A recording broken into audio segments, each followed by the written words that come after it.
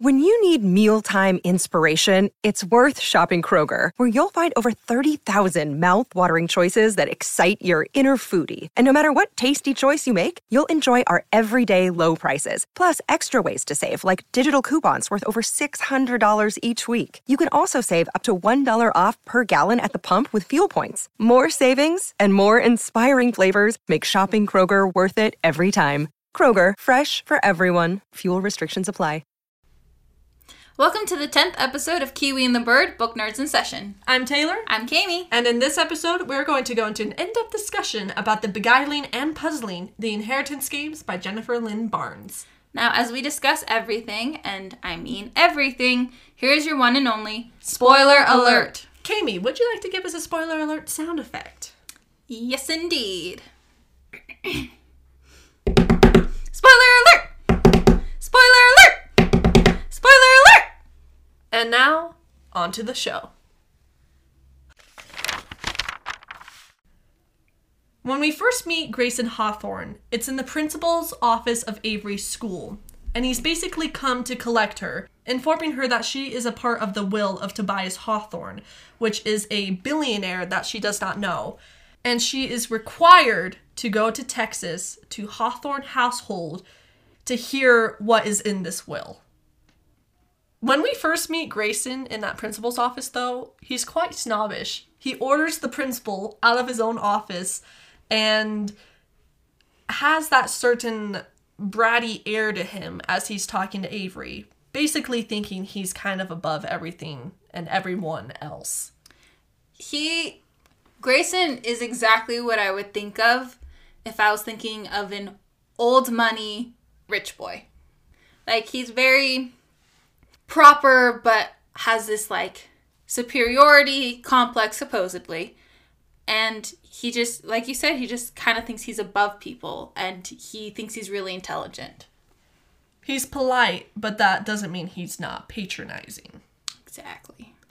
But almost instantly, Avery kind of has a spark with him. She's kind of lingering over him and noticing his silver eyes and the little traits in his suit. And his jaw. And his jaw that could cut rocks. Mm-hmm. Including my geodes. Taylor's geodes. They also have a little bit of bantering, which I always appreciate. Banter is one of my favorite things. But when it's discovered that Avery is heir to the Hawthorne fortune, Grayson assumes that she must be a con woman that somehow infiltrated his household, manipulated his grandfather, and thus took their fortune away from them. He's very suspicious of her. He's like, my grandfather has no valid reason in Grayson's head to give all of his fortune to some rando girl. And he's not wrong. I mean, if you look at this from an outsider's perspective, it is a really weird situation, and it's a crazy one. I mean, what grandfather would disinherit his family and give all of his money to some random girl who may not even be capable of handling that amount of money? I feel like Grayson is valid in thinking, like, you are suspicious, you should not be here, I'm gonna figure out why you're here. And then he tries.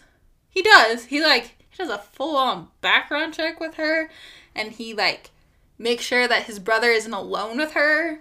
That may have been for personal reasons, though. Mm-hmm.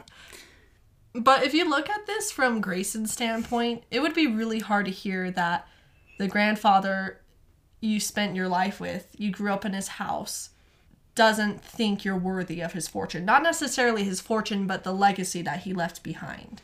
Yeah, and Grayson was the one who's kind of, like, really involved with all of, like, the business side of the fortune. Like, he was very much in their foundation and their business and, like, their analytical things. So it was like Grayson should have been the one who inherited the most, technically. He was the heir apparent. The heir apparent. He had put the most amount of effort in. Yeah. He wasn't even the oldest, but he had spent so much time and so much energy in his grandfather's investments and interests that I do feel like it is a bit insulting that he didn't get any of the money. Well, he got $250,000, which he'll receive at age 21, But to know that all that he has worked for is essentially being taken away from him, that's pretty brutal. It is. And then after that, you kind of see Grayson with his brothers, right? And his dynamic with them. So with Nash, it's basically just, you're a person in my life. Essentially. They don't have like the super deep connection. He apparently has this very strong, I'm not going to say hatred because they're brothers, but this strong competitiveness and past with Jameson. And with Xander, he's just kind of, yeah, that's Xander. With Grayson, you easily see that there's some sort of detachment he has with his brothers because of the past. He isn't close with them. And the interesting thing about the Hawthorne brothers is that even when they are close, they aren't really, because they were always in competition with each other. The book said over and over that Grayson and Jameson in particular, when they were trying to solve their grandfather's riddles, would work together and then betray each other at the end. Yeah. And that's a really hard siblingship to have. It's very love-hate, but also I have to win kind of thing. And the idea of winning, I think, overtakes their love at some points in the story. Well, when you're kind of set up against your siblings from a very young age, and you're doing it every single week, I can kind of get where that comes from.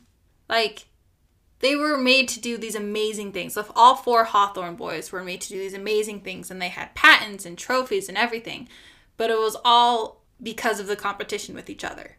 In the beginning, yes, I think Grayson is definitely a bit on the snobbish side. But I think everything he did in the story was actually pretty valid. I feel like it was fair for him to do. Yeah, I agree with that. He had his reasons. He wasn't just like this irrational person. He wasn't just being a jerk to be a jerk to Avery. No. But then, as the story progresses, you start seeing this other side of Grayson. The first time you see him outside of his stereotypical rich boy kind of air about him is when this girl named Emily is mentioned, in which he shows this rawness and vulnerability in response to hearing this girl's name. She has scarred him in some way. Basically, you're just like, oh, he has this emotional attachment. Oh, he's capable of this kind of emotional attachment to someone. And then you're like, oh, interesting. And through that bit of information, we're opened up to this person who Grayson was at one point in his life. He's different now. He's guarded. He's hurt. Before then, maybe he wasn't always like that. And you kind of see those dual sides to him of the person he was battling with the person he is now, and who his grandfather wanted him to be. I actually kind of see Grayson as a lion. I don't know why, but when I think of Grayson, I kind of think of a lion. Because he's smart, he's calculating, but he's also deeply devoted to his family. But he will also expand his protectiveness over someone if he thinks they've earned it. Which Avery, I think, ultimately does in the end. Because when it's discovered his mom was the one who hired Drake to shoot her, he got his mom out of the picture for Avery. Because she became a person that he cared about? ? Loved? ? Definitely trusted. Definitely valued and appreciated. Yes. I personally like Grayson more than Jameson because I feel like Grayson is more honest and truthful. Because when he does things, it doesn't seem like he's doing it to gain something. Like when he feels something toward Avery and when he shows that, it's not to manipulate her into doing something for him. Whereas with Jameson, he wasn't afraid to string her along in certain ways in order to get what he wanted. That is true. I will say I do prefer Jameson over Grayson, but I have my own reasons for that. But I definitely do see the appeal of Grayson. Because even though in the beginning he's started off as very smug and snobby and stuff, throughout the book you realize that there's this gentle side to him, which is very attractive. And I don't know why, but there's this one scene where Avery has to go to the Hawthorne Foundation in order to learn things because, now it's hers, right? And she then meets Grayson there. And then she realizes, oh, wait, I'm in a room full of pictures. Oh, wait, I think Grayson was the one who took all these pictures. And then you're like, what? This super formal and proper person traveled around the world taking pictures? A soft side, question mark? Artistic side, question mark? Cultural appreciation, question mark? Yeah. And that was a really attractive side for me. I was like, ooh. It, like, took down his smug snobby down to, like, a little, like, playful, cocky, and pretentious. He became personal in that moment. And I liked how he described what taking pictures did for him. How it allowed him to see a different world. Yes. See, that's he draws you in. Grayson is like this slow build character of just like drawing you in and making you more attracted to him. That's why I love characters like Grayson. I love characters that slowly unpeel. Because that makes me want to go in closer and even deeper.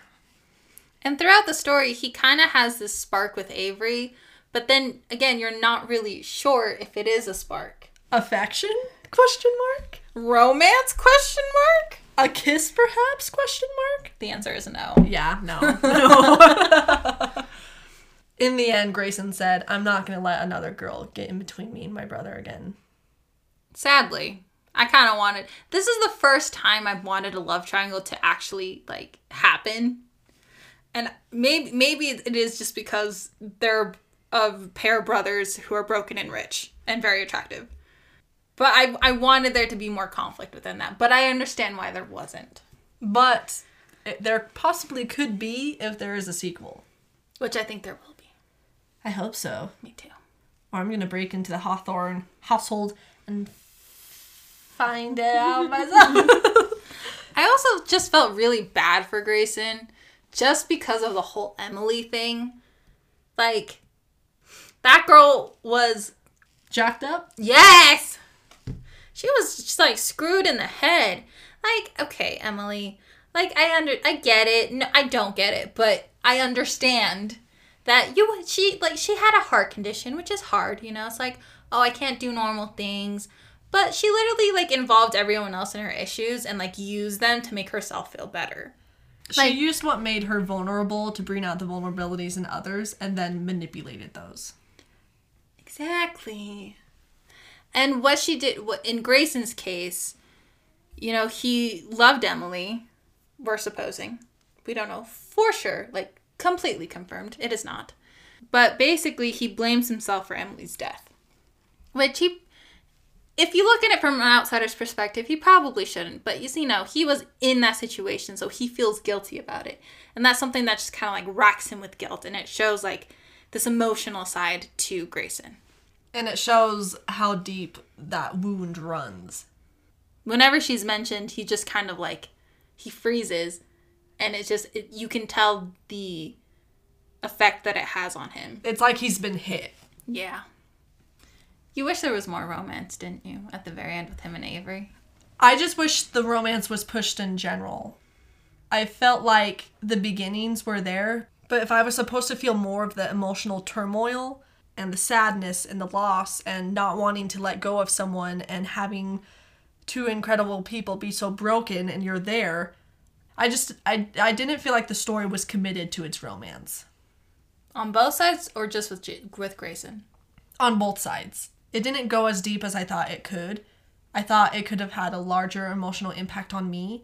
And the romance intrigued me, but it didn't feel unstoppable to me. I think I kind of get what you mean. Like, I wasn't devouring the romance. Yeah, you weren't, like, completely fangirling over it. Yeah. Yeah. I can see that. But I did like the side of Grayson where he was more soft, where he was softer. Like, there were a couple instances within the book where it's described that he has a gentle touch with Avery. And can I just say, those little things end me. But it's the little thing. I swear, it's the little things in romance that get me, and that's how I spiraled. Those little gentle touches is how I spiraled into attraction for Grayson. Jameson Hawthorne is not a relationship type of boy. The first time that we meet Jameson, he's drunk, shirtless, and jumps off a balcony. Which, if that doesn't describe him as a person, then I don't know what will. I think Jameson's one of those characters that burns bright, but burns fast. In that he is so passionate and he's so driven, but that he can fall away quickly. He can exhaust himself, and he can lose track of things. With Avery, he of course used her a little bit to help him solve the riddle that his grandfather left him. And I feel like he made that pretty apparent from the start. And I feel like Avery had enough clue-ins that perhaps his intentions weren't completely pure. I still think Jameson felt things for her, but above all, it was all about the game. Now, with Jameson, I actually relate to Jameson a bit, because when you have a goal you want to meet, it's very easy to let that goal overcome everything else. And it can be easy to let people and things kind of fade away as you just want to drive forward. And I felt that a little bit when he kissed Avery and then pulled back and was like, hey, we can still solve this. And, he was still pushing for that because he's clinging on so hard to that. He's clinging on so hard to that dream, and you can see it and you can feel it. And so even though he's not treating Avery the way he should, you do understand why he is. You do. And especially when the story goes more into Jameson's past, you understand why he acts the way he does. When he focuses on something, he focuses on it until the end. He does whatever he can to get to it. He's very driven. I feel like it's a very good word to describe Jameson. He's very driven.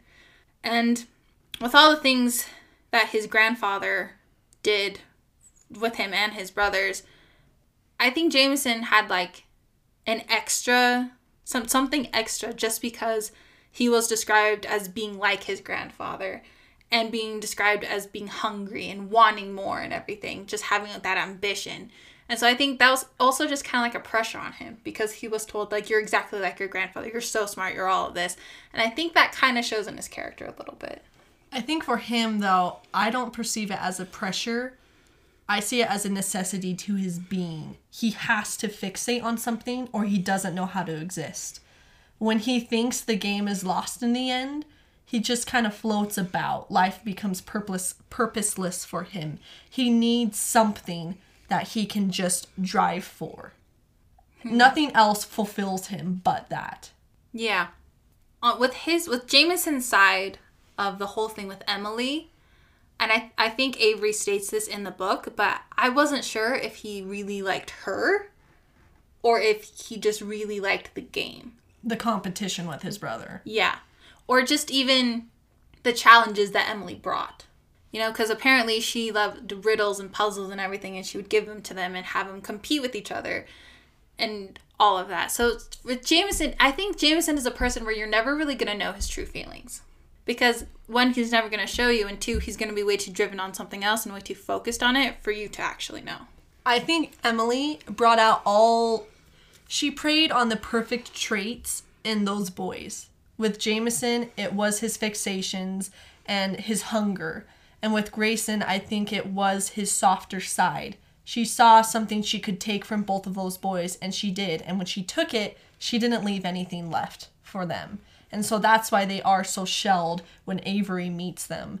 And that's why they are so complicated. I liked, though, the flaws and the complexity of both Grayson and Jameson, though. There was something I valued in both of them, and something that, even though it was a weakness, I understood it. Yeah, I think because Grayson and Jameson were the characters of the Hawthorne family that we got to know the most, we definitely got to see their layers and their issues and why their issues were a problem and how they dealt with it. Especially how they reacted to it, I think, was especially telling of their characters. And I think they were just written really well for the story. I will say that I still prefer Jameson. I want that. I want it. I want him to come find me in the middle of the night and be like, let's go race car driving. With Jameson, though, I just know it's temporary. And I like it. I like characters that want something that lasts longer. I'm the complete opposite. I'm totally okay with temporary. Commitment. Yeah, commitment's not for me. Marriage is a hoax. Don't do it. Okay, thanks. I don't even necessarily need commitment, but I like the idea that someone is into you because they want to exist with you, rather than someone's into you just because they want to be with you for a single moment. I can see that. I can see the allure of that. I still want the single moment, though. Commitment is still a no. No commitment for me. Like, okay, I wouldn't want him to be with other girls. I would want his focus to just be on me. But again, just for 2 weeks. Okay? Like, just let's be monogamous. Monogamous. Sure, that's a good word for it. For 2 weeks, okay? We'll just, like, spend lots of time with each other, make good memories. Maybe do something else.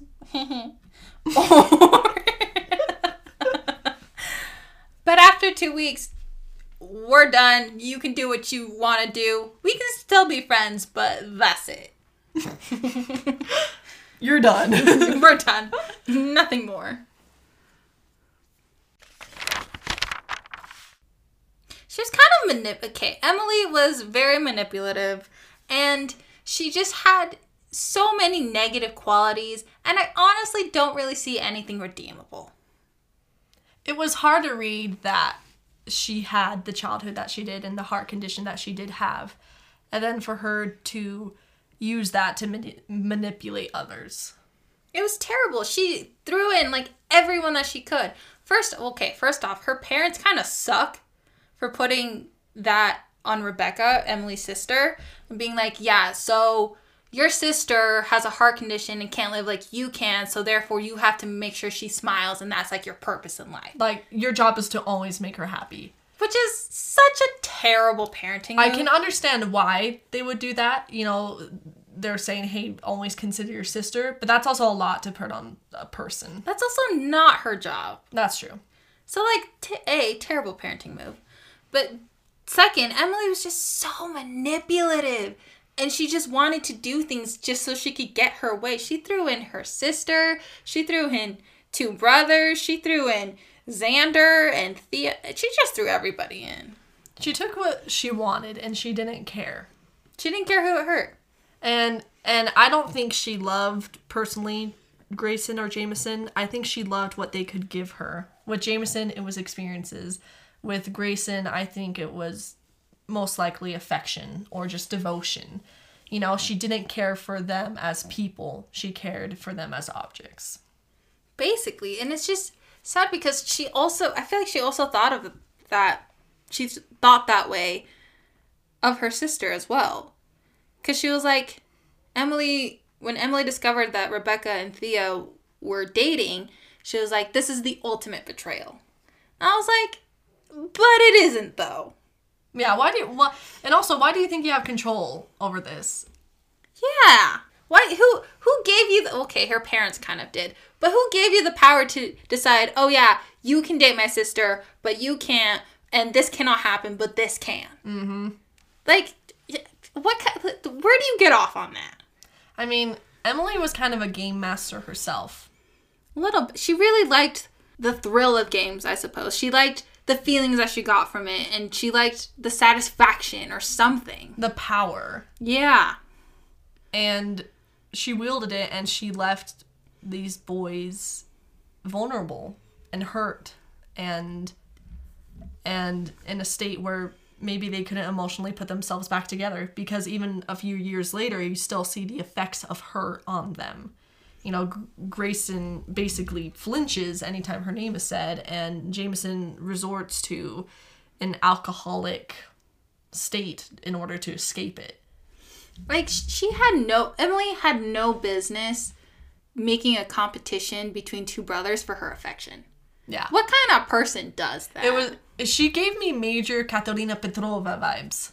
From the Vampire Diaries? Yep. Yeah. And I mean, it's sad the way she died, I will say. But shouldn't she have known that she couldn't handle it? But the thing is, she had lived with restrictions all of her life. She didn't want any more. So True. Even if she thought, or even if she knew that that wasn't good for her, she has been denied of everything in her mind. And so perhaps now she thinks she deserves everything in return. You don't. She doesn't. But yeah, it's just, oh gosh. The effect that Emily had on those boys is just sad.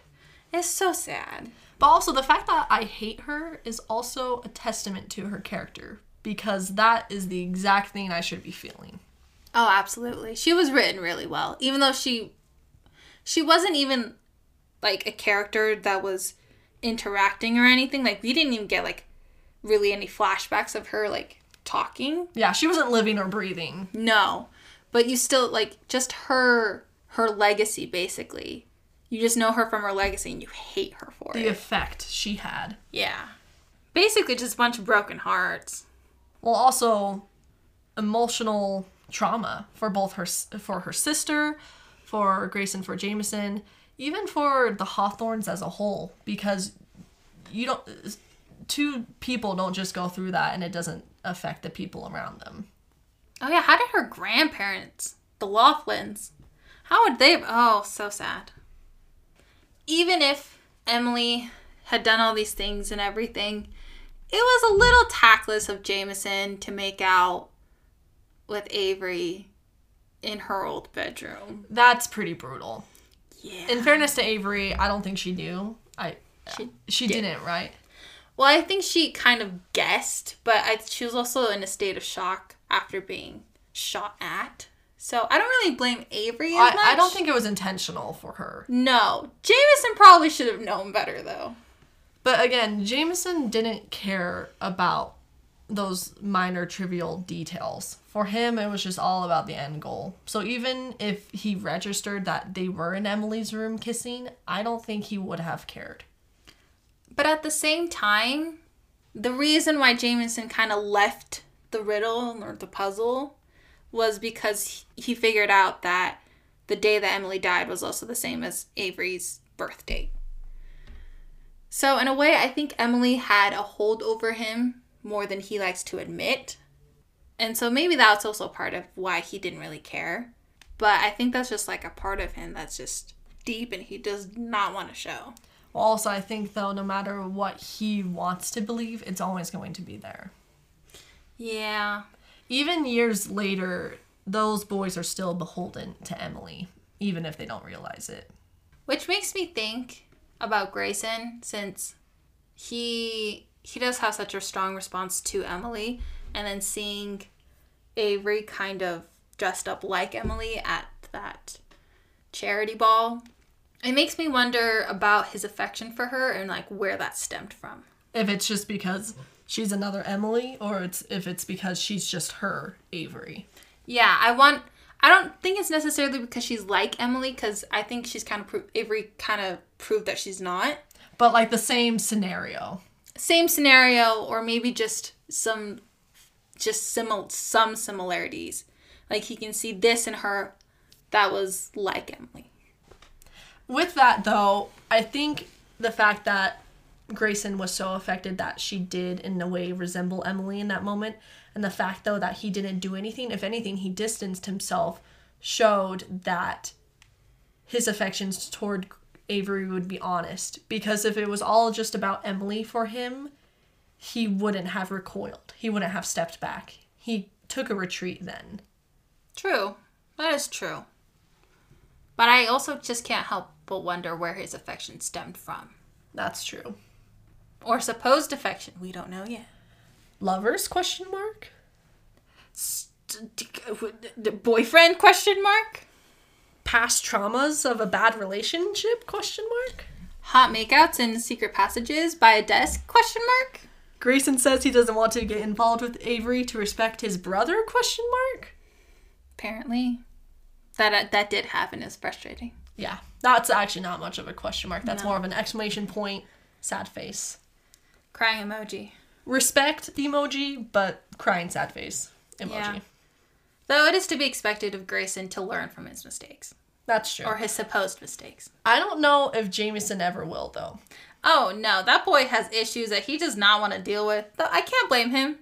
But he has issues that he does not want to deal with. I like, though, how the rumor of Emily began. How Thea implied that Emily died because of the Hawthorns, when in actuality, she was in control of them. Yeah. I actually liked the whole Emily side, too, because it wasn't just one mystery that was unfolding with, like, the whole Tobias Hawthorne side. There's also the mystery of Emily. But in the end, they both converged. They did. And the mysteries became one. Exactly. And I liked that side. I liked what Emily gave to the story.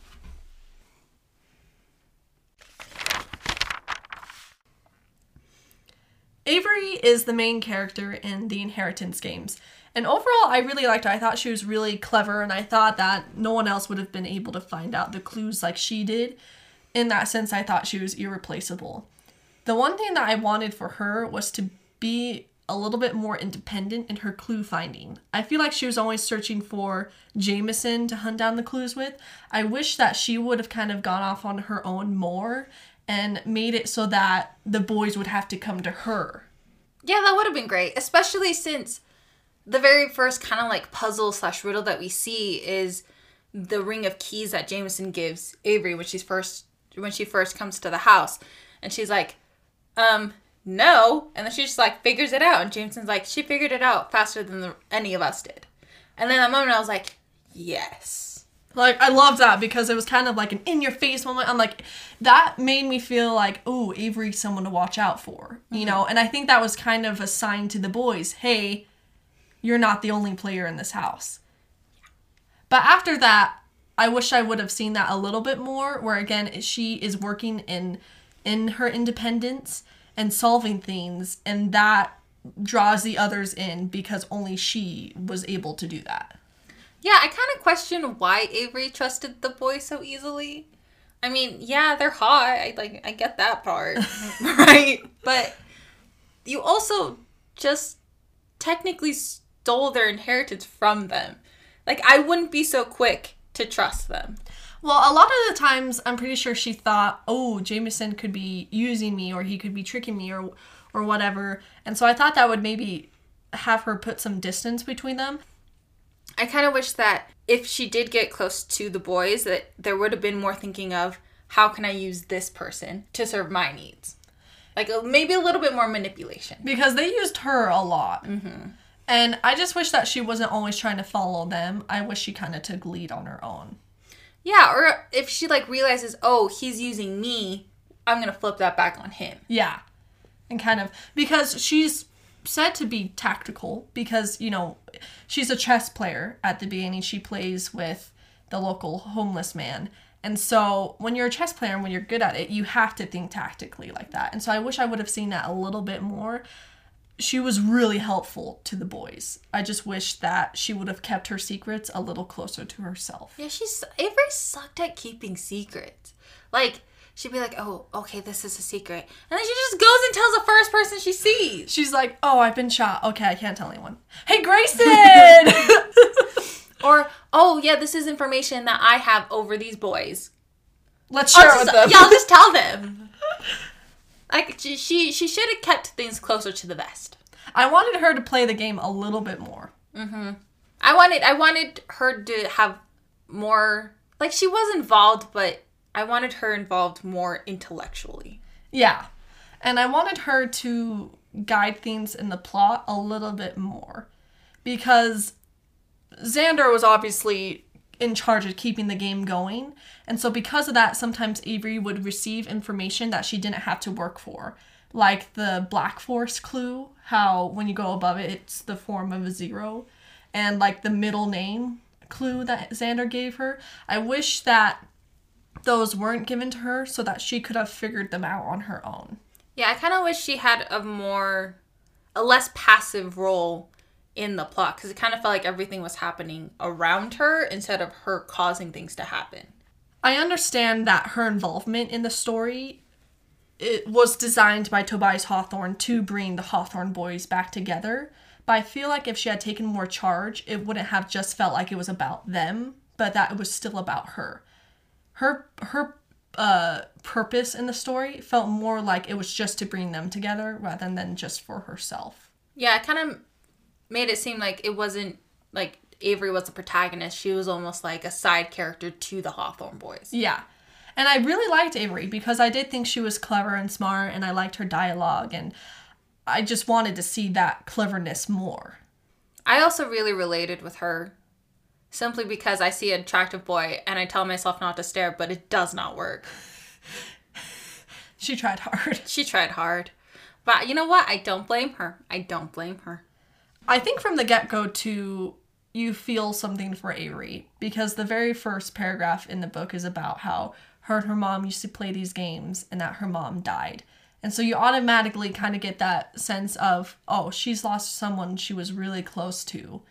And kind of that wondering of how has she survived since then. You kind of almost empathize with her immediately. Oh, yeah, from the very first paragraph, really. And then you hear about what she does for other people and what she wants to and how she wants to escape her circumstances by going to college and becoming a successful actuarial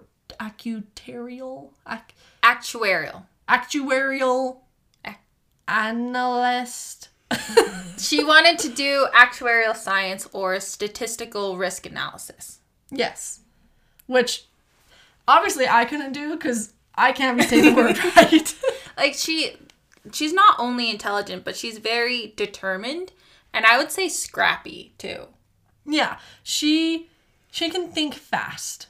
And she'll use what resources she has available to her. I like that she's not just book smart, but she's also street smart. Yeah. Which you don't really see a lot of. Like, it's either one or the other. Yeah. Also, too, with Avery, and like I said, I really like Avery as a character. But Jameson and Grayson seemed so immediately raptured with her, and I was just wondering why.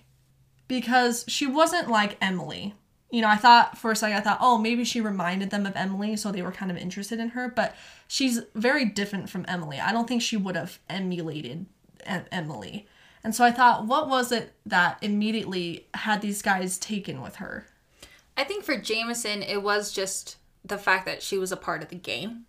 I think that's where it stemmed from. So, like, maybe later on, spending all that time with her, he then was like, oh, you know, she's really intelligent. She can banter with me. There might be something more. For Grayson, though, I do question where his affection came from. Because he kind of banters with her a little bit the first time she sees him, because she's like, oh, you know, a smart ass. And he goes, oh, a girl with a sharp tongue. Mm-hmm. And from there, he hates her because he thinks that she's a con woman. But then that slowly turns into something else. And I was just curious as to what specifically in her made him do that. Because I didn't feel like there was one action she made that turned his perspective. It was just more so time. Yeah, there wasn't like a single moment where Grayson was like, oh. Dang. Feelings? Question mark. My heart's beating faster? Question mark. I have affection for this person? Question mark. Do I need to go to the hospital? Question mark. It's just, with Grayson, it was like he thought of her as a con woman, but the second that was like out of the window, boom, he liked her. Mm-hmm. So there wasn't, but it was weird. Or then I wondered, is it because Jameson is interested in her that Grayson became interested in her? Because of the competition? Because they always had those competitions with each other. But at the very end, he's like, I can't be with you because my brother likes you. But is that because of what he's learned over the course of the story? Maybe, but I feel like if he was competing with Jameson, he would have had a more aggressive method. Well, I don't think he was intentionally competing, though. Oh, it was like subconscious. Yeah. Oh. So I thought, oh, maybe that could be a reason why. Maybe. I could see that. So then, though, I go, okay, so are his feelings genuine then? I feel like Grayson's are way more genuine than Jameson. Well, I think so too. And in the end, when he said, no, I don't want to get in, I don't want another girl to get in between my brother and me, that felt genuine to me that he said that. And I felt like that was genuine to her in that showed that he wasn't just going to use her as a weapon against his own brother.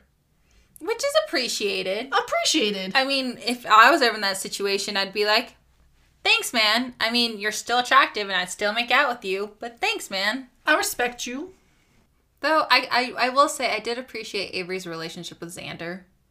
Because it was never more than just friendship. And it felt honest. It didn't feel like there was another motive. Even though Xander was kind of the game master in this instance, he still felt true with her. I mean, he had, like, the whole scone thing with her, which, I mean, that couldn't have been a part of it. And he also did tell her a lot of truths. That's true. Within, like, him trying to get the game going. That's true. Like, the whole, I'm sorry. The scone thing just, like, holds a place in my heart. Just that was just so funny. It was so funny. Like, oh, yeah, maybe I can have, like, a blueberry scone now. Don't get ahead of yourself. You have a lemon. You're not ready for that. But then with Avery, I question, do I appreciate her because of the relationships she had? Or do I appreciate her for her? Because sometimes I feel like a lot of my affection for her, stems from the interactions she's had with the other characters. Like with Xander in that instance. Oh. Huh. I feel like if she had a more... What's the opposite of passive? What is the word I'm looking Active. for? Oh, thank you. If she had a more active role in making things happen in the story, I don't think that would be the case. But since she kind of had, I personally feel, a more passive role, I can see why you would think that. Like, especially with, like, the more intimate scenes. Not intimate. They're not that intimate. But the more, like, tension-filled scenes with Jameson, for example. And then, like, you get excited because it's like, ooh, tension. Or, like, the soft moments with Grayson. Because I gotta be honest, the moments where she was, like, texting with Max and stuff, like, I didn't feel that affection for her. Well, those scenes were just kind of those scenes for me. Like, I found them necessary, you know? I felt like it was important to have Avery have someone she felt she could talk to. But that wasn't... I wouldn't remember that of her character, if that makes sense. Like, when I think of Avery, I don't think of those moments. Oh, yeah. Yeah, then that makes me wonder, like, do I like her for her? Do I just like her through the interaction of other characters? A mystery within itself. Alexander Hawthorne deserves everything. And here's why. He's the most lovable character, I swear. And it could just be because Taylor and I have this thing for young... No, that's not a good way to phrase that. We have an affection for younger boys who are very innocent. I was gonna say a thing for younger boys, and that just sounded wrong. This sounds wrong. We deeply sympathize and empathize with certain character types. They tend to be a younger boy who's innocent but clever and is very kind to the protagonist, like Seth Clearwater from Twilight, Ansel from Serpent and Dove, and now Alexander from The Inheritance Games. Yeah, I phrased that really weirdly. Do not take that seriously, please. But yeah, like, when you're first introduced to Xander, he just basically comes out of this coat closet. Just like, what? You're in a coat closet? That's what? And he kind of seems like a very, almost eccentric type. Yeah. A little bit. Almost kind of flighty, but not. Yeah. But throughout the whole story, Xander's kind to Avery. I feel like out of all the boys, he was the nicest to Avery. I also think he was the most genuine. Yes. Even though he was hiding a lot, I feel like he was still the most genuine. And he was very intelligent. Like, dude had patents for, like, robotic crap and everything. And he did Rube Goldberg machines, which are very difficult. Can I just tell you, I had a project once in science, and I had to make one of those, and it is not easy. But also just, you do kind of see his innocence within just these tiny aspects of the story. One, because he is the youngest of the Hawthorne boys. But two, just like, there was this one scene where he's like, oh yeah, this robotic dragon sometimes explodes, so just be careful with that. And I'm like, that is such a boys will be boys thing. Like, yeah, I'm gonna create this robotic dragon, and it might explode, and it kind of did on me, which is why I only have one eyebrow. But it's really cool. Come check it out still. Mm-hmm. As soon as he came out of that cloak closet, I was like, all right, if anyone touches him, you're dead. Yeah. I will kill you, and I will kill myself in this room. I will take us both out. But he did have that softer side, I think, to him. I think he had that innocence that I feel like had been corrupted in Jameson and Grayson, where he hadn't been hurt in the way they have yet. Well, hopefully not yet. If anything happens to him, I will beat someone up. But there's also that side of him, too, where it has Jameson's hunger. And it has Grayson's furtiveness, his calculations. Where he's never really been a part of the game, but he's always wanted to be. But in a way, I feel like Xander has always been the bigger part of the game. Because you figure out at the end that Xander was the one who was making all of these things happen. He was not necessarily making them happen. He was helping them to happen. Because he was given the job by Tobias Hawthorne to make sure that all of his brothers, not all of his brothers, that his brothers were to solve all the riddles that Tobias Hawthorne left behind. And I still feel bad for Xander. Even though he technically is a part of, like, the bigger game, like I said, I think he just wanted to be a player and he wanted to win. And you know what? I sympathize. Because whenever I would play with my siblings as a kid, like any game, I would always lose. Why? Because I was the youngest. Of course I'm not going to win. There's this particular game. It was called Peon. Oh, no. And it was this game that my sister kind of made up. And it was just this game with these cards that she had made, and they just had numbers on them. I forgot how to play it. But essentially, the person who lost, who's just like the biggest loser, would be called the peon. And so every time we would play that game, I would be the peon. Because I was the youngest and I didn't quite know how to play. And can I just say, it's not a great feeling to be the peon. It's not. So I sympathize with him. I sympathize with him wanting to actually be competition for his brothers and wanting to win for once. But I also think, too, that with that desire he has, he still recognizes the game for what it is, a game. And that games are more than that. And that the players can be more than the game, essentially. Because he's seen his brothers fight and compete and battle for years. And it doesn't have to be that. But those brothers think it does. But I think Alexander knows that it doesn't. He has that evolved perception of what these riddles and clues really are. Yeah, I think out of all the brothers, Xander's the smartest out of all of them. For a number of reasons. I think mostly just because while his brothers, excluding Nash, were just so focused on the game, he did focus on the outside perspectives.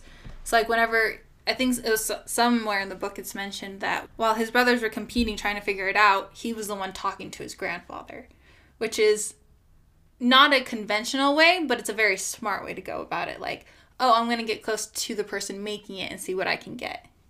So he was a think outside the box kind of person. He wasn't just focused on one thing. To me, Alexander isn't a pawn. No.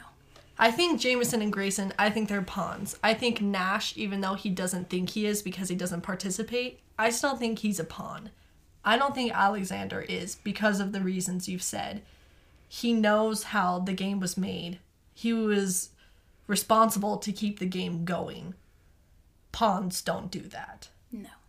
And even though we didn't see Xander as much as we saw Grayson or Jameson, that actually kind of made me want to see him more.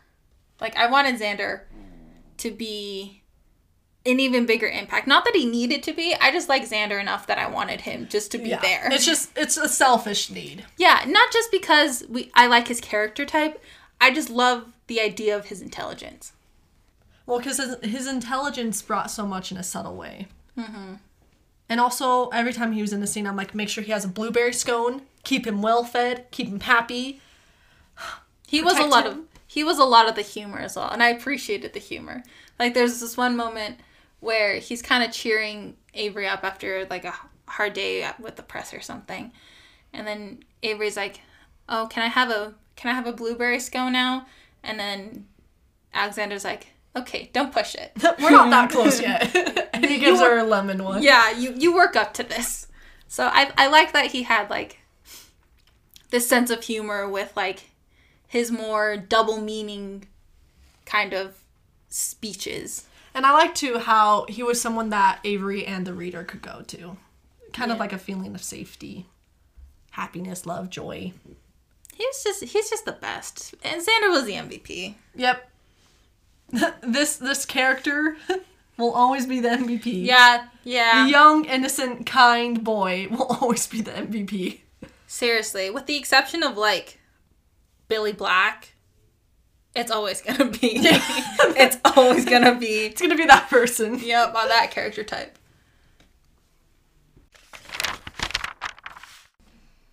I feel like Nash should have been a bad guy. Oh, you wanted him to be a bad guy? A little bit. Throughout the story, I was like, there has to be a bad guy. There has to be someone in this family and, like, in this slew of characters that has to be the bad guy. So, like, while I was trying to figure it out, there were just a couple of characters where I was like, them. And for Nash, I mean, he's probably the least likely, I'll admit it. But I kind of wanted him to have, maybe not necessarily be the bad guy, but just have something more to him. Like, I've talked to Tay about this before, but it didn't feel like he was one of the Hawthorne boys. It didn't feel like he was a part of the family. And you know what? I get it. I get that he wanted to separate himself from it, but he played a pretty big part in the story. And because of that, I wish that he had at least a bigger connection to the Hawthorne family. I actually didn't mind Nash's role in the story. I liked that he was kind of like the guardian older brother, and that even though he likes to keep himself separate from the Hawthorns, somehow inevitably he's always drawn back. He will always be a Hawthorne no matter what he does. But I liked the little details that we got about him, the fact that he kind of has this savior complex, and that when he does come back time after time again, he tries to bring people to the household so that he can help him. And I like how, even though it seems like being a Hawthorne is everything he doesn't want, it's still everything that he is. In that he's smart and he has that calculating Hawthorne side to him, and that he's intelligent and he can figure things out. But also, too, he is in himself and he wants to keep himself apart from it. See, I didn't feel that Hawthorne side to him. I didn't feel the calculating intelligence or anything. I wish I had felt the weight of his relationship with any of the members, really. Like, because he's seen to have affection for his younger brothers, and that is seen sometimes, and I did appreciate those moments, but he didn't seem really close to them. He didn't seem really close to them, but he didn't seem like he was a part of it. And I'm like, again, I get he did not want to be a part of it, but just a little bit more, just tying him to the family, the estate, like any of those things. Now, I can totally see what you're saying, though, especially concerning the end, how all four brothers were needed to help open that room. And if he maybe had a connection to those brothers throughout the story, it would make more sense why his hand was needed. Concerning past and what those boys have been through, he was apart from it. Like, he didn't really have any involvement with Emily because, Jameson and Grayson had fallen in love with her, and Xander knew about it because he was fake dating Thea, and, he's pretty close with his brothers, but Jameson was never really a part of that story. So I do Nash? get why... Oh, sorry, Nash. Oh my goodness. So I do see why, especially concerning the end, why you would want more of him, or to have that larger connection. Or I can see why Tobias Hawthorne would want all of them there, even without Nash's involvement, or lack of involvement with the whole Emily thing, since it does seem like Nash was always apart from his brothers, maybe because he is older than them by 6 years, while the rest of them are only a year apart. So maybe in that aspect, the deceased Tobias Hawthorne wanted to bring all of them together, but for the most part, I loved Nash's character. I did. I liked the idea of this, like, lone cowboy who likes to save people. I liked it. He was a cool character. He was chill. But it was just that little bit more just to his character, just that tiny bit. I'm really nitpicking here, but just a tiny bit. Did you want something more emotional? Maybe. Potentially. Maybe something more towards him having issues, him having something lingering from the way that he was raised, from his childhood, from his mother, anything along those lines.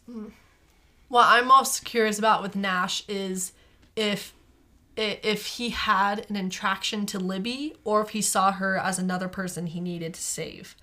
Because it felt a little bit like both. Initially, I think he goes, oh, another soul I need to take care of. I'm going to try to help her. But then I think it seemed like that was slowly beginning to transition into something else. Like when he stayed with her in her bedroom, sleeping on the chair beside her bed, and little scenes like that. I can see that, especially since you're introduced very briefly to Melly, a servant in the household, who's there because of Nash.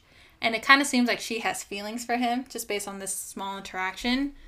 But then again, and like, it makes me think maybe like he does this and like for girls and they're attracted to him, but then he's like, nah. No. But with Nash too, though, with the people that he helps, he kind of almost creates a little network of spies and a team of loyalty. Because even Oren goes, oh, you'll be safe with Melly because she's one of Nash's. Like, it's automatic that she's going to be safe because Nash is trustworthy. But it shows that Nash has control over the household somewhat. Somewhat, yeah. And that in some ways he can get what he needs or hear what he needs to. And I think a part of that was also his past relationship with Avery's lawyer, Elisa. Because they were engaged, dude. They were engaged. Cowboy was not going to be lonely anymore. And so through her, I feel like he would have discovered a lot of things about his family, about his grandfather. And so I feel like Nash does hold this power, but it's subtle. It's subtle. That's what I like about it. That's where I see the Hawthorne side. Is that you don't think he cares, you don't think he really has control over anything, but he does. Yeah. I think he's an interesting character. I think I would love to see more development for him, or just like more interaction with him in a sequel. I would love to see him explored. Yeah.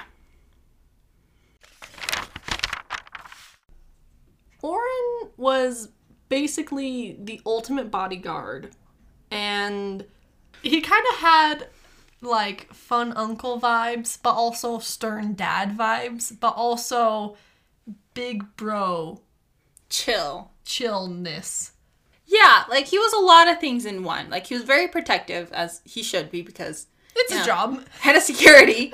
But it's also like he came to be like affectionate for Avery. You know? He's like, you know what? I'm gonna keep you safe. She could always trust him. Yeah, Oren was like the only person she could trust. And he was organized. He got things done. He was efficient. It would be hard to have to maintain the security over a really big house like that. That too. Also, he knew how to keep his distance, you know? Yeah. And then literally. Mm-hmm. He had to. He had to. Like, he would, like, trail after her like a shadow. But also, even if he heard her talk with someone, it never really felt like he was eavesdropping. More like he's like, okay, I have to be here, but I won't listen. I really just want Oren to just, like, make one comment about the whole love triangle thing with her, with Avery, Jameson, and Grayson. Because he's been there for almost, like, all of it. And he has opinions. He opens his suit. It's like, Team Grayson, Team Jameson. Yeah. With Oren, though, I thought it was so funny because, I gotta stop prefacing things like this. I thought it was so funny. With Oren, when Avery got shot at, he goes, hey, it's probably the best idea not to tell everyone about this. You know, it's just smart. Because, you know, they're suspicious. Yeah, and kind of the idea, like, you don't want them to think that they have the upper hand. And so Avery proceeds to immediately tell the first person she sees, Grayson, about what happened. And Oren's like, dude. One thing. I asked you to do. One thing. And you couldn't keep your mouth shut. I also liked Oren, though, because I think he realizes that even though all this craziness is happening, Avery's still a teenage girl. And that she still deserves the freedom of a life and experiences that aren't shaped by fear and manipulative forces. And so I think he wanted to protect her, but then also still let her have a life. He was protecting her physically and emotionally. Yeah. Team Oren. Wow. Yeah, forget Jameson and Grayson. Let's hype up Oren here. Oren. Oh wait, but what about Xander? Oh. Well, not as a love interest though. Oh, no, neither of them is love interests. No. We don't believe in that. I also feel like Oren should have been left more money. Oh, absolutely. I mean, he obviously got left a lot. I mean, $300,000. He got more than everyone else. Yeah. Except for Avery. But I was still, like, I want him to have more. Do you see how much he has to put up with? Like, he should have gotten at least $1 million. Yeah. At least $1 million. Yeah. But no, he got like $350,000 or something. Which, and great. it's a sum. It's a sum. But for what he does, I mean, you're $46 billion rich. Yeah, you can't spare $1 million. You pay people right. Exactly. And you know what? He had years of loyalty and service. Like, Oren's the one person that Tobias Hawthorne could trust. And seriously, you couldn't have given him more. And he had to deal with some complicated people. Mm-hmm. He had to deal with Sky.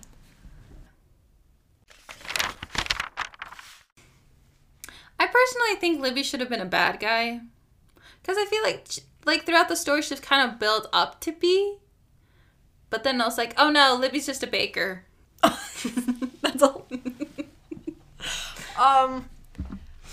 I personally didn't mind the role that Libby played. I never thought that she would be the bad guy personally. I think her purpose to me in the story was more so just to be a bit of a familial conflict for Avery and to also be her support so that she's not in that house just by herself. I can see that, but just, this is the way that I saw it. So, Avery's mom dies, and Avery has to go with someone. And Libby's the person who kind of takes her in. Kind of, I would say, like, unwillingly, because, you know, like, she's like, what, 23 at this point? Like, you don't want to take in a teenager when you're 23. Mm-hmm. So that happens, and then she has this emotionally abusive and physically abusive boyfriend / ex-boyfriend on again, off again. Which is not Libby's fault. You know, she's a victim in that kind of situation. But then, I don't know, I felt like Libby was the one who stood to gain the most out of the situation. Out of Avery getting out of the picture. Because, well, one, she does have that tie with Drake, and she was not blocking him. And then it was told to the readers through Elisa that if Avery were to die, then the inheritance, the $46.2 billion would go to her heirs, which would be Libby or her father. So in my eyes, like, Libby stood to gain the most from Avery dying. And she did have the closest relationship to Drake. So in my head, I was like, she makes the most sense to be the bad guy. So I perceived Libby differently. When she took Avery in, I actually saw that as a selfless thing. Because I thought Avery said this, where she took her in when she didn't have to, when it would have been really stressful for her to. And it's not like Libby would have gained anything from taking Avery in. She actually would lose more than she gained, because at that point she obviously didn't know Avery would come to inherit $46 billion. And at the household, I didn't feel like Libby would know that she would inherit the money if Avery died. She didn't, but she was also like, Libby's technically Avery's guardian, so in Avery getting money, Libby would get money too. But also from what is presented, I didn't feel like she would be capable of doing that, because it just didn't seem to be in her nature. I didn't really feel the weight of Libby's nature, though. The only thing that I really felt from her was that she baked a lot, and then she made some questionable decisions. For me, I feel like it would have been, why murder someone to get money when living with them would still get you that same money? It wouldn't give her the same money, though. But she'd still have... She would profit off of it. Yeah. But, I don't know. Though, just, like, from all the mysteries and things that I've read and seen, like, from my point of view, Libby was the one that had, like, the most That would be an suspicion. interesting plot twist, though, because that would explain the connection to Drake and why he came in to shoot Avery and who got him access and such. Yeah. The biggest curiosity I had with Libby, actually, was just Nash's relationship to her. Because I couldn't tell if he kind of had a thing for her or if he just saw her as something he needed to help. I know that when someone helps someone else, of course it doesn't always mean affection, but the way that Nash was helping Libby made me think that maybe it was a little bit, because he fell asleep in the chair in her room when she was asleep.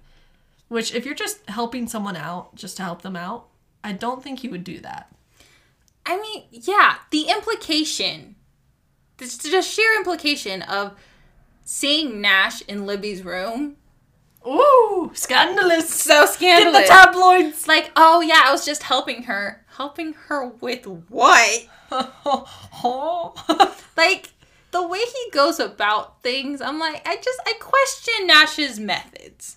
Well, also even the little servant Melly was kind of suspicious when she saw Nash walk out of Libby's room. Like, what? But was she suspicious in a jealous way? Probably. Question mark? She gives people breakfast? Question mark. Secret toward love affair with Nash? Question mark. She sees her lover, who may not be her lover yet, walk out of another woman's room? Question mark. Ooh. Someone's about to get poisoned. Tea. Scandalous. It's safe to say that Sky Hawthorne is a pretty jacked person. She has a lot of issues. She has a certain apathy toward her sons that is interesting because you don't often see that portrayal of a mother in fiction.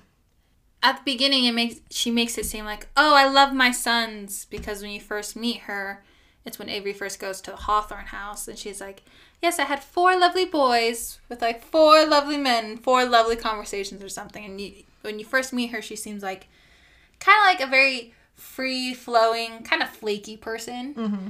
And then you get to know her, and then you just see her issues. Even though she seems a bit, like you said, flaky and such, there's still that kind of deep, not sinisterness, but calculation to her.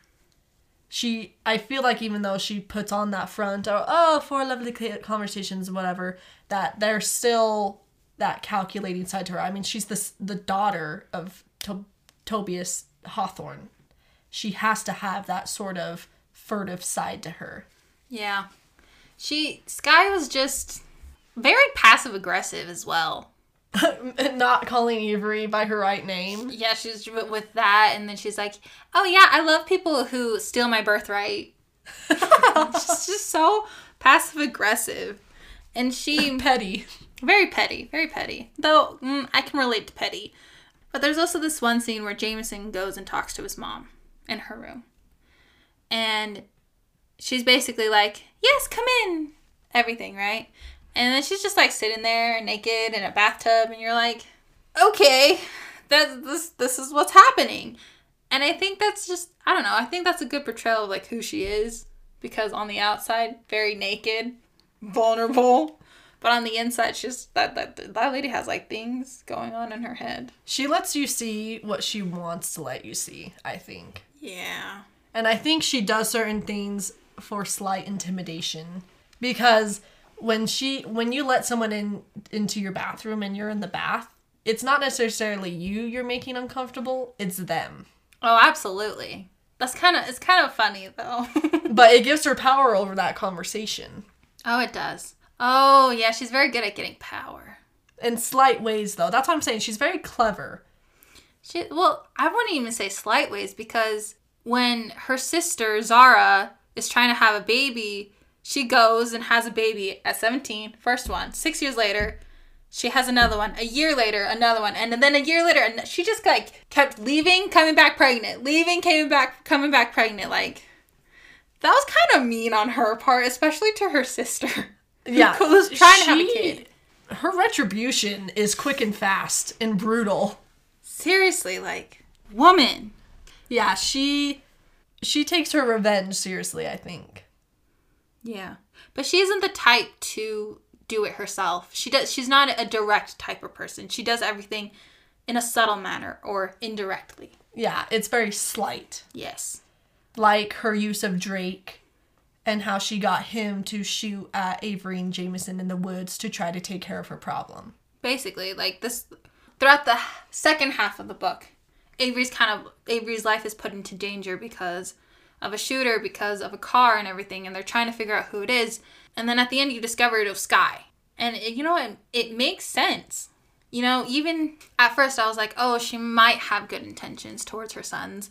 And she's wanting to get the fortune for them because if Avery dies, then they still have some rights to the Hawthorne Foundation, which gets a lot of money. But then I was like, but she's not maternal. She's not. She's doing this for her, and she's doing it through ways that she thinks are going to get her what she wants. I think to her sons are investments. And as soon as they're not profitable, I don't think she'll care about them anymore. Which is such a sad thing. She's very material. She is. She's very vain. But even though she's all these things, again, and I think this is what the author does so well, I don't necessarily hate her for it. I can almost understand it, again, through her upbringing and what we know about her. It just makes sense for her character. I mean, I think I would be too if my younger brother died and my father then disinherited me because he no longer has a son and therefore has no heir. What? I'm sorry. Was I not raised by you? Do I not deserve some of this? And when you grow up being treated as a pawn, of course you're going to do the same to others. Yeah. Though I kind of wish I had seen Sky and Zara's relationship a little bit more. Maybe just to add some more impact on the death of Tobias Hawthorne II. Or supposed death. I think, though, that if there is a sequel, we will get more of that. I think the focus in this book was simply to establish the Hawthorne brothers and what went wrong there. Yeah, I can see that. So maybe in the sequel, I just want to see a little bit more of Sky and Zara's dynamic. Thea was kind of like the mean girl, but also not of the story. It was like she was helpful, but then she also had her own agenda. She was also, like I said, when we were not recording, dramatic at the worst possible times. Like, she couldn't have given Avery more information than, oh, this girl that the Hawthornes knew died. Like, she could have solved that so easily. But she's like, no, I'm going to let her sit on that. Yeah, let's just keep that in oh! Let's just keep that shrouded from Avery. We're just gonna give like little hints about things throughout the story. Also, I'm going to be super passive aggressive and dress her up just like Emily for this big debut she has at the ball just to mess with the Hawthornes. Dude, that was messed up. Also, I'm like, that's a complicated plan. She had to print out a picture of what she wanted her to look like. She had to give it to the stylist. Actually, I guess it's not that complicated. Thea said that she was doing it for Emily. She's like, this is what Emily would have wanted. And I was like, why are you doing the bidding of a dead girl? Yeah. I mean, that's the most sheeple I've ever seen. Yeah, and I mean, like, she was like the one obstacle in between you and your lover, a.k.a. Rebecca, Emily's sister. That was what I was a little confused about. Why did Thea care so much about doing what Emily would have supposedly wanted her to do when, if anything, she should have hated Emily for how Emily treated Rebecca and thus put a stop in their relationship? Yeah, Thea did not seem like the type of person who would take that kind of crap. Mm-mm. So it's weird that she would take that from Emily. Was Thea friends with Emily? She was her best friend. Oh, well then that makes it even... Okay. Why did Thea feel such a loyalty to Emily? I don't know. There's literally no reason for... Maybe Thea, like, somehow feels guilty about her death. Maybe she was like, oh, she had this heart condition and I wasn't as nice as I could have been.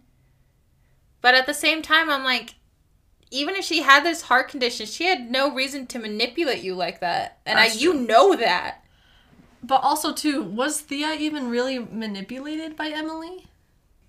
Well, emotionally, yes. Because when Emily found out about Thea and Rebecca's relationship, she was like, this is the ultimate betrayal. And so then it was like, oh, we shouldn't have done this because of Emily's feelings. Which, I mean, really? No. She's not involved in that.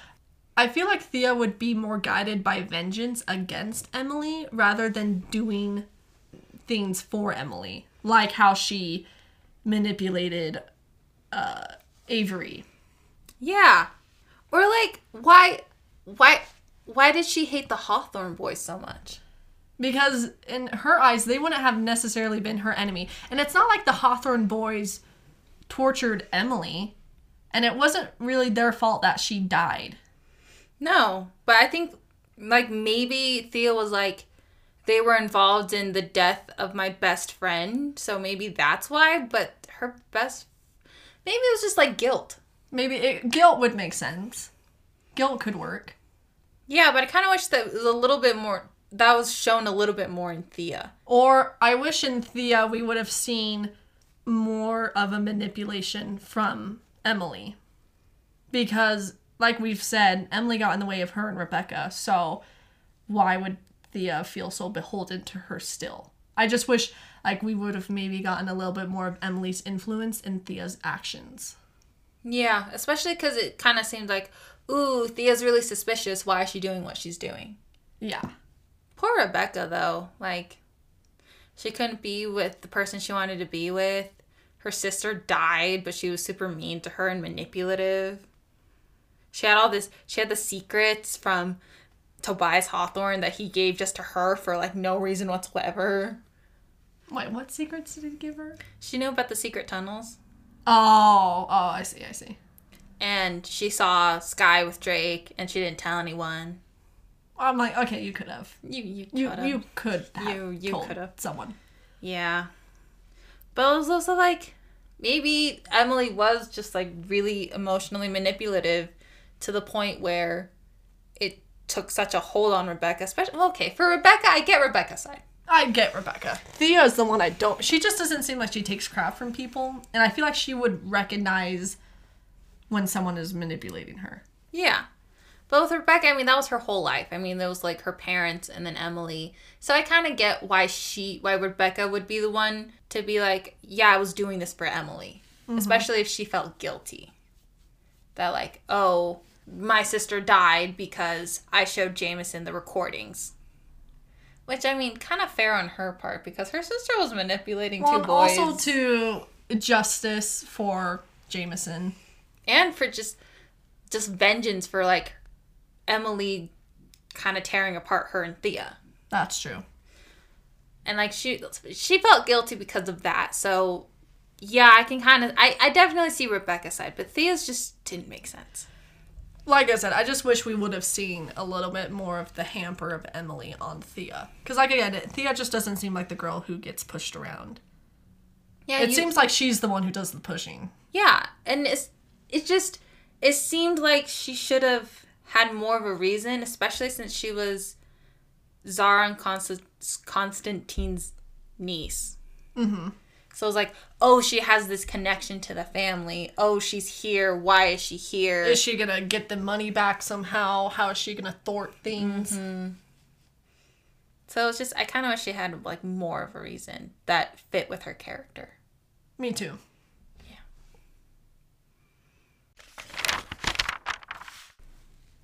So one of the biggest complications for Avery in the inheritance game are the complications that come with being rich, about how you can't trust certain people around you, about how certain people try to target you and use you in order to get what you have, and how the paparazzi stalking your every move. It's trickier, I think, than I thought it would be to deal with. At first I was like, oh, boo-hoo, you just inherited $46 billion freaking dollars. Oh, that's so sad for you.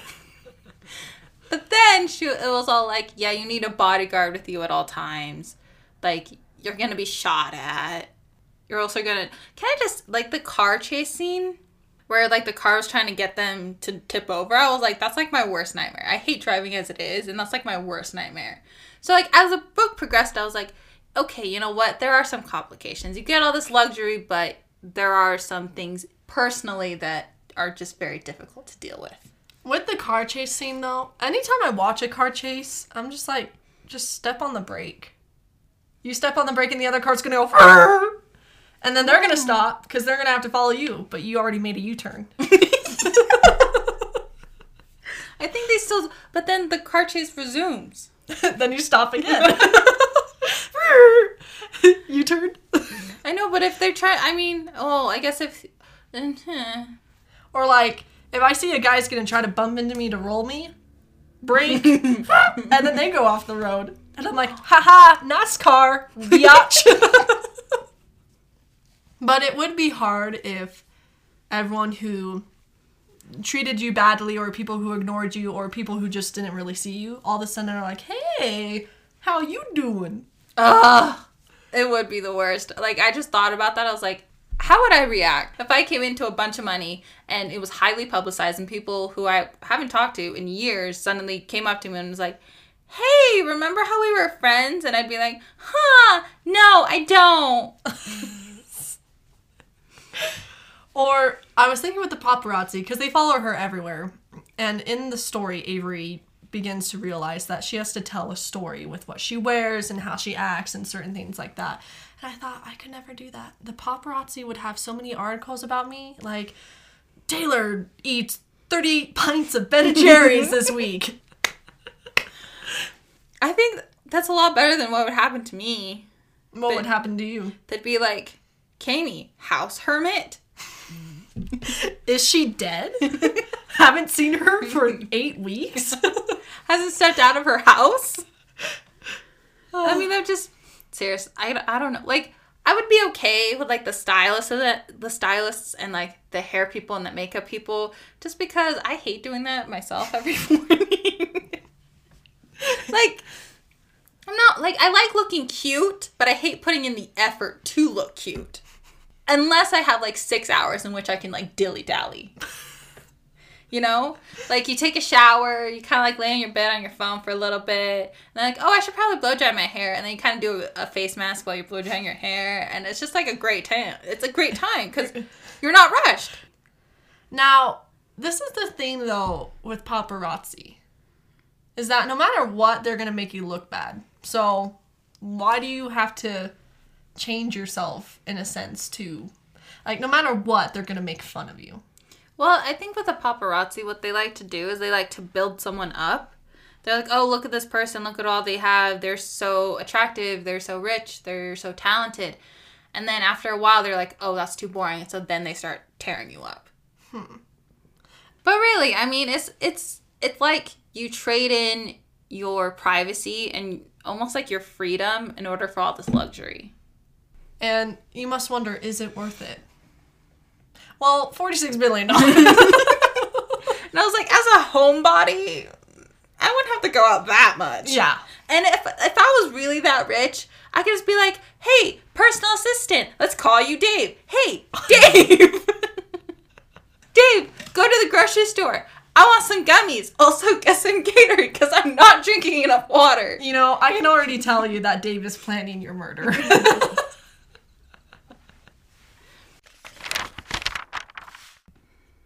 My favorite set of clues easily in the book were the middle names and how each middle name of each Hawthorne brother corresponded to a location on the premises of the house's grounds. My question is, how didn't they figure that out earlier? Because I think it's Xander's middle name is Black Forest? I think so. It's literally in their backyard. They have maps of these things with the names. So I didn't quite understand why they didn't figure that out earlier. But I will admit, it was a very clever clue. I think you don't always think about your middle name, though. I don't have one. Oh. I know that. The way you said it was so... I've always wanted one. I just didn't get one for reasons. But I thought that clue was really cool because it took you to different places on the grounds. Yes. And I liked how it made it personal. It made the intentions of this game very clear. It's supposed to have something to do with these Hawthorne brothers. Yeah. And I liked the way that it was incorporated. It wasn't just like a location. It was also like things. And things that the Tobias Hawthorne cherished. Like the Davenport desk and the Black Forest and... the Winchester rifles. Ooh, I loved the Winchester. I thought that one was cool. That one was really cool. And what was the last one? It's Westbrook, Davenport, Winchester, and Blackwood. Okay, so I was wrong. It's not Black Forest, it's Blackwood. And it's not Nashwood, it's Westbrook. So I have terrible memory. I will say that the author did well with the clues in that as the reader you wanted to figure them out before the protagonist did. Or at least that was in my case. Like with the whole figuring out the 4 numbers from the 4 middle names, I was like, it's gonna be this number. I was wrong every time. But it was nice to feel like I was a part of something. Yeah, it felt like you were a part of the adventure. And that's what I liked about the clues too, is that they felt like different clues. I had never heard of clues like that before, so that made me even more intrigued. And I liked how they were tricky clues, but you also feel like you could solve them. Maybe. I mean, not me, but I'm saying someone else. I liked the riddles, too. Yeah. I thought that they were fun. Like, not, like, way overly complicated. Like, you were able to figure them out. But they were still, like, tricky enough where you had to think about it. Wait, you could figure it out? Because I had no idea. I literally whispered out loud to myself the riddle, and I was like, what? I figured out a little bit of them. Not all of it. Like, but just, like, a little bit. The first one, I'm trying to... Well, the first clue happens because... it was in their letter. Jameson looks at his letter. He's like, there's got to be something here. My grandfather wouldn't have left us with nothing. And then I think it's Xander is the one that's like, Tobias Hawthorne didn't have a middle name. Like yours truly. That's true. Are you the new Tobias Hawthorne? I should just give myself an anagram of a middle name now. Ooh, what are you going to do? How about Zap? What? It's an anagram for pizza. I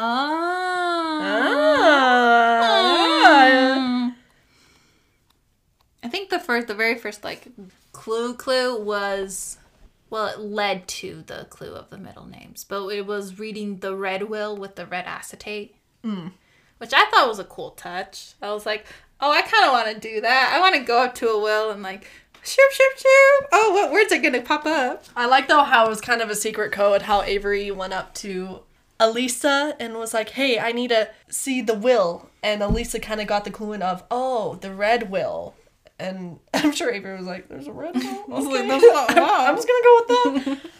And the reveal of the middle name. Oh, wait, no, the first clue was the books. Yeah, that's where they got the red acetate. Yeah. That was hot. Can I just say? Can I... This might come off as a little desperate, because it kind of is. But can I just get a boy in a library alone? You could kidnap one. Within legal manners? And can this boy please be a hot broken one? Preferably rich, but not necessary. Not necessary. Oh, that's nice. I know. And also, yeah. Though, it would take a really long time to have to search for a book with the wrong cover. True, but also, how did Jameson know that it was that specific library? He didn't. They tried out a few over the course of a few days. Right. Because he goes, I got bad news. There's 5 libraries. Oh, that was a really sexy moment for me. Well, because he said it in her ear. Yeah, he kind of like was leaning close to her, and then he like whispered it in her ear, and his lips were really close to her ear. But then he, like, what book nerd wouldn't want to hear, I have bad news for you, but there are more than 5 libraries in this I house. was literally just thinking, I was like, to some people that may not sound sexy, but to me, that's the hottest thing in the world. Hottest thing you could have ever said to me. But with the clues, I think associated with them is the whole secret passageway thing of the house. Which is so cool! Like, I want to be able to, like, press in a panel and then have to, like, put in, like, a little code and then twist it, like, two times clockwise and 1 time counterclockwise to open a freaking coat closet. I just wanted to pull down the candle. that was cool. But also, too, I like how the secret passages can also initiate romantic rendezvous. Because no one knows where you're moving and where you're going, and it's just the two of you, and it's dark and it's cramped. Maybe I almost just said maybe a little wet. I meant like in like 2 the, ways. like the hallway is damp. And there's that sort of seclusion. The hottest makeouts could have happened there. I loved when Avery went through the secret passage by herself, and then she stumbled upon Grayson. Right? And you're like, I want something to happen. Surprise, surprise! One of my favorite moments was when she was with Jameson, and she had to hold on to him because they were like, it's literally, okay, rotating wall, what? But there was a rotating wall and it was like rotating them as well, and so she had to hold on to him until they got into the next room, and I was like, dude, just make out already. Please. You're in a secret tunnel. No one gets that chance. Secret tunnel! I could just spend all day in that house just like figuring things out. I would love that. It would take me freaking ever, but I would love it. The only danger is that you could get lost at any second and no one would know where you are. Yeah, but that's a risk I'm willing to take. A very risky gamble? Anagram. You would just be sitting and you'd hear, guys, help! I'm in the wall. I'm stuck. I don't know how I got here. I pulled a candlestick. The wax dripped onto me. It hurts. I don't think I was smart enough to understand the ending. I read it. I just thought, I don't know if I get it. And it's nothing against the author. I think it's just against me. I think the ending was kind of like a little bit of a surprise because you're like, what? More clues? More mysteries? And there were some things that were just left unresolved. For a reason, though. For a reason. So ultimately, the numbers that Avery, Grayson, and Jameson pulled from the middle name clues created the date that Emily died and the birth date of Avery. Yes. Which ultimately leads them into a secret tunnel underground. That takes them to a place where all 4 brothers and Avery need to be present in order to open the last door. And in that last door, there's more letters for everyone. Well, first off, in order to get into the room at all, you needed Avery's face, and then you needed all 4 Hawthorne boys to go in and put in their handprint. So, basically what the dead man was saying was that he wanted all of them to do it together. You couldn't just leave Avery behind, or you couldn't just leave one of the brothers behind. They all had to do it together. Exactly. So, and then they come into this room and they just see this box with some shiny gold letters, like Scrabble letters, on the box, and it's Avery's full name, Avery Kylie Grams. And so then they're like, oh, in order to open this box, we need to figure out what the anagram is. And so then Avery figures it out. She's like, no freaking way. There's no way this is a thing. And it turns out her name is an anagram for the phrase, a very risky gamble. Which I gotta say is a pretty cool anagram. I mean, my name doesn't spell that. I know, my name doesn't. My name's weird and won't spell anything. But then when they open the box, it's another set of letters for everyone. But the only thing left for Avery was this little packet of sugar, which is associated with a day where she was with her mom when her mom was working as a waitress. And she's building this little tower of sugar packets. And then we figure out that was the first day she met Tobias Hawthorne. And Tobias Hawthorne heard Avery's mom say her full name. And he found amusement in that he could create that anagram of a very risky gamble.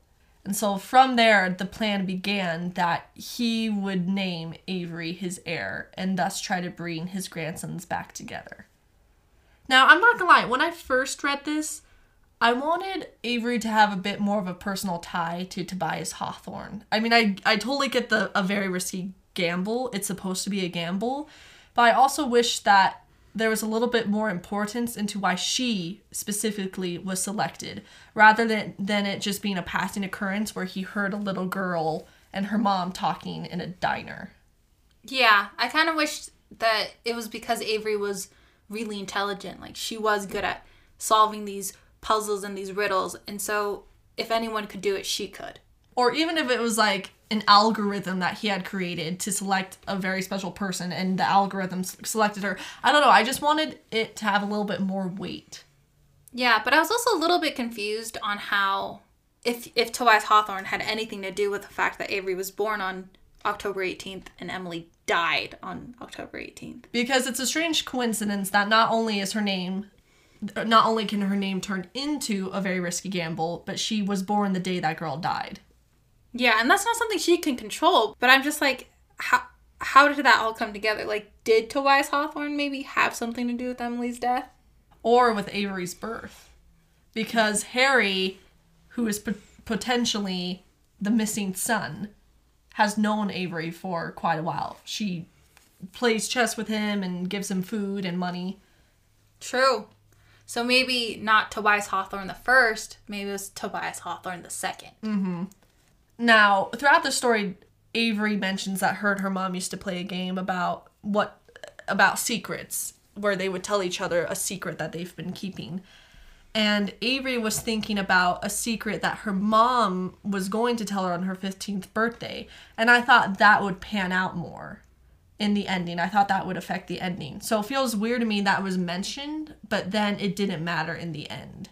Yeah, that was one of the things that was unresolved in the story that I'm really hoping is talked about in the sequel, if there is a sequel. But I will say, I liked how Avery's first letter that she received at the will reading from Tobias Hawthorne played into the ending, where he said, "I'm sorry."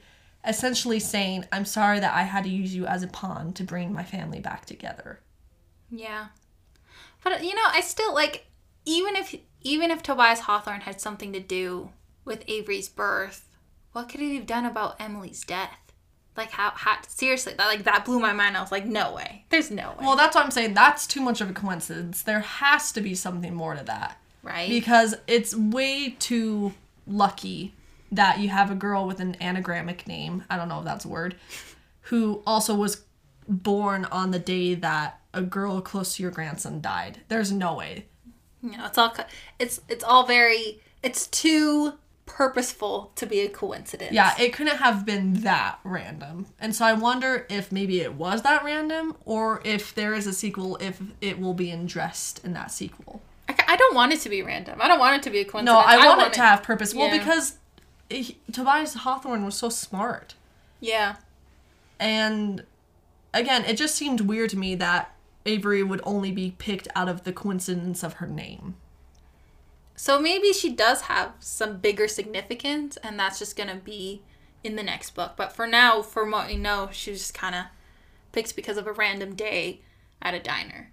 A chance, yeah. Basically.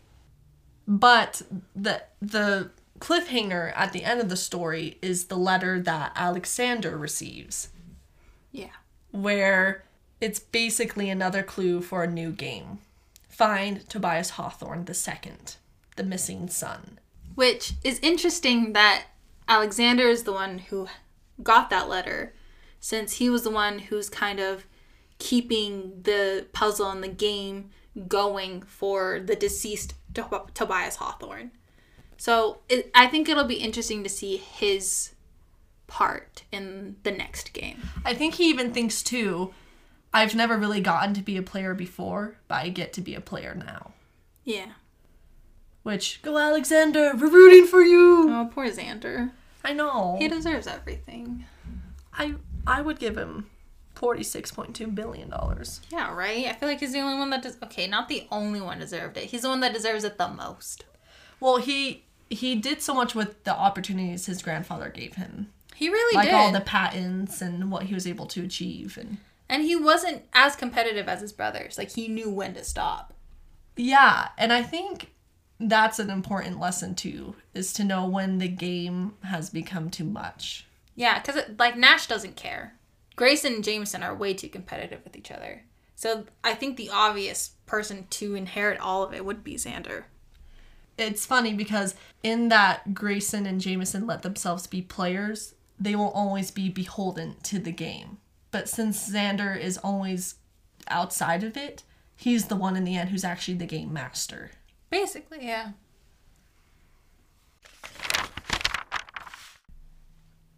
Thank you all so much for joining us in today's in-depth discussion about the Inheritance games by Jennifer Lynn Barnes.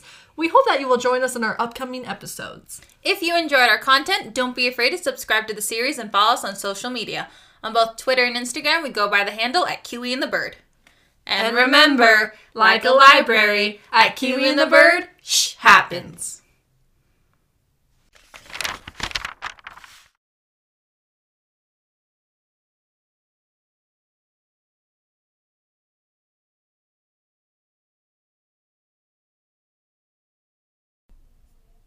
If you made it this far, get ready for some bloopers. And in this well, I need to clarify my words a bit. I sound like a trash troll. Oh, what? I don't even know. Okay. In order to hear what the will has to say. Because the will is sentient. And she's required by law to go to how... And she's required by law to go to how... Oh, no, that gives feelings to a piece of paper. It's like we're speaking backwards and forwards at the same time. I went to 2nd grade. I know how to form sentences. If I do it too much, it actually makes me dizzy. It's like, you're doing great. Thanks, it's because of my anxiety. Piety. Not the right word for that. Piety is so pilgrimish. And you know, like, oh, bad guy. Oh, is her sister? That would have hurt me. I always hate betrayal stories. They actually really hurt my little heart. They do, but it makes you feel, and that's the point. I know, but it burns my chest, and then I get sad, and I have to curl up for a second. Aww. And play with the carpet. I was so depressed over that red card game that we had a butterfly museum field trip the next day, and I told my mom, I was like, I can't go. And so I stayed home. That's how much it affected me. I would lay on the carpet downstairs and just play with it. I was so sad. I was like, the saddest thing I've ever heard. Didn't think it'd get that sad, did ya? Oh, Speedy.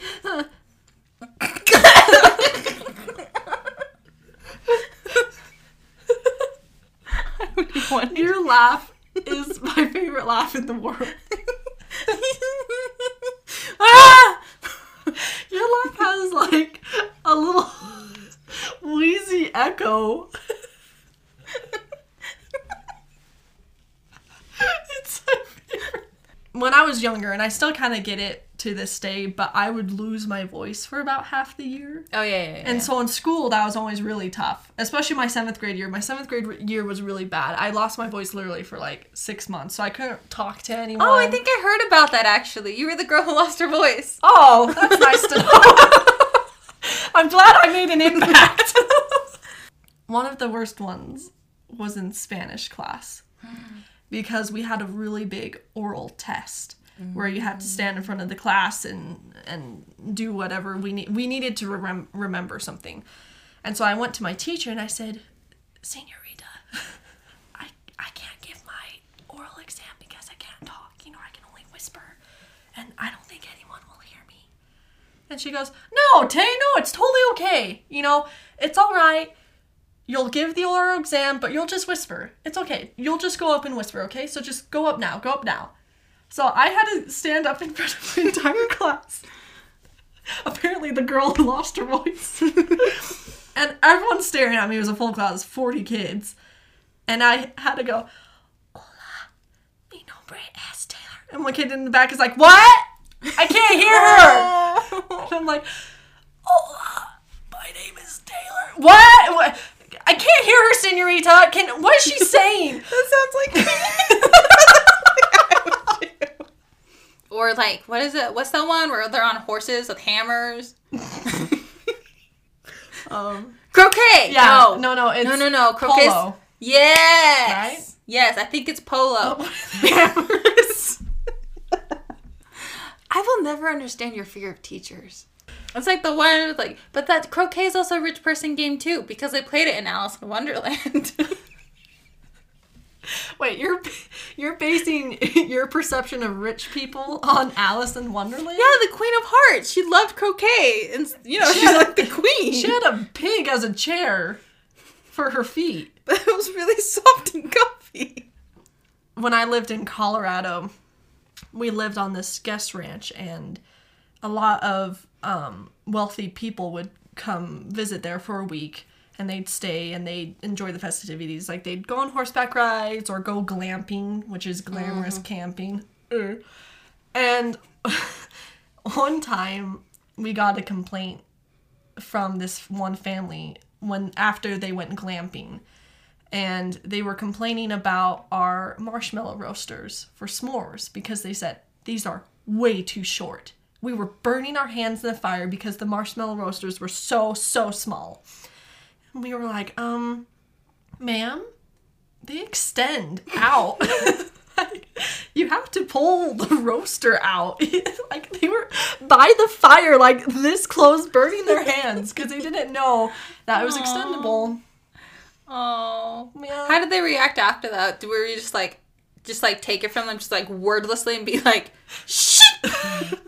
I would have paid to have done that. I mean, I was like 10, so I wasn't really in charge of that. But yeah. There are a lot of speeders. Dude, I was on the freeway the other day, and my sister and I, we were going 5 over the limit, okay? 5 over the limit. Dangerous. And this dude starts tailing us, and we're like, no. You do not get to tail us. We are going 5 over the limit. But he keeps tailing us. Why didn't he just pass you? Because we were in the HOV lane, and he couldn't cross a double white line. So once the opening came from the HOV lane, he got out, and I swear that dude went like 95, and I was like, "Where's Highway Patrol?" You guys have one job. So this is his character. Okay, that's the one reason. Yeah, on a scale of Oren to who's the most unchill? Sky. He's Oren. I don't know who he is, but I'll beat him up. Mm-hmm. I always say I'll beat people up. I never really could, though. Would you want to know when you're gonna die? Oh yeah, absolutely. You would. I wouldn't. Absolutely. I'd be like, oh, okay, so I can plan when to do this and this and this and this. And then for this last month, I'm just going to go crazy. Great. You're like, oh, thank goodness. This gives me a great way to plan things out. It's like if I know when I'm going to die, then I don't have like the burden of like trying to further my life, you know? Like I don't have to protect my longevity or prosperity. I wouldn't want to know, personally. Why? I don't know. Okay, so certain things, questions that don't have an answer, I don't typically linger over. You know how a lot of people go, you know, why are we here? Why are we here on Earth? Or when will we die? Or whatever. I just don't really think about those questions because as I'll never have the answer, I don't worry myself over about it. Oh, wow. You're a very, like, practical person. I'm absolutely that kind of person. I linger over everything. Well, because I'm, like, I can't worry about something until I have to worry about it. And so, if all my life I'm questioning the point of my existence, why would I cause myself that stress when I can create my own purpose? You can, but it's also if you don't think that you can create your own purpose, if you're just sitting there like, what's the point of my existence? And it's like, how can you carry on if there's no point? And apparently he's a great kisser, so 10 out of 10. They kind of had an old-fashioned feel to them. They have very much had that old money feel to them. Like, yeah. Nash, Westbrook, Hawthorne. Like, this person would nag you for not having money. Ironed clothes. Snobby Bobby. Our physics teacher didn't really know how to teach physics. I actually don't know how we survived in that class. I didn't learn a thing. Hertz. Hertz. Oh. Watts. Watts. Do you know what Hertz measures? The amount of pain in my heart. Oh. The SI, unit of frequency, equal to 1 cycle per second. Look at us. You know where I learned that? Not physics. Learned that in AP Chem. What up? Shout out to my teacher whose name I'm not going to say. We love you, even though you hate onesies. And fake British accents. Oh my gosh, you went so hard at me. I was just trying to have fun. It was only for a second, too, and he just snapped. He snapped so quick. He turned on me and he gave me the wrath of hell. Blonde hair and silver eyes. Wait, he had blonde hair? Didn't he? We both have to go research it. He also has features sharp enough to cut rocks. Oh, you know he I has need that for my geodes.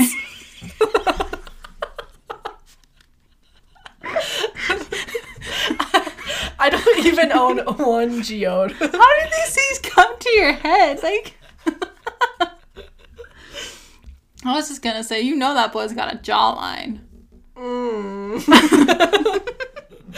Jawline so sharp he could get you out of Alcatraz. You mean Avery? Also, I also say, yeah! Because of Lilo and Stitch. Oh. For a second, I thought you were going to say yams. Yams! And I was like, do you like yams? No. I don't either. Those aren't the ones that are like sweet potatoes, right? I think they resemble sweet potatoes, but Oh. every time I eat a yam, I feel like I've aged 100 years. I don't know, it's just like the name, like yam. I feel like I've reverted back to baby food. Oh, that's a good way of putting it. Yams condescend me. Wow. Yeah. That food does not often do that. You think you can eat me? You think you can be a tough girl and eat me?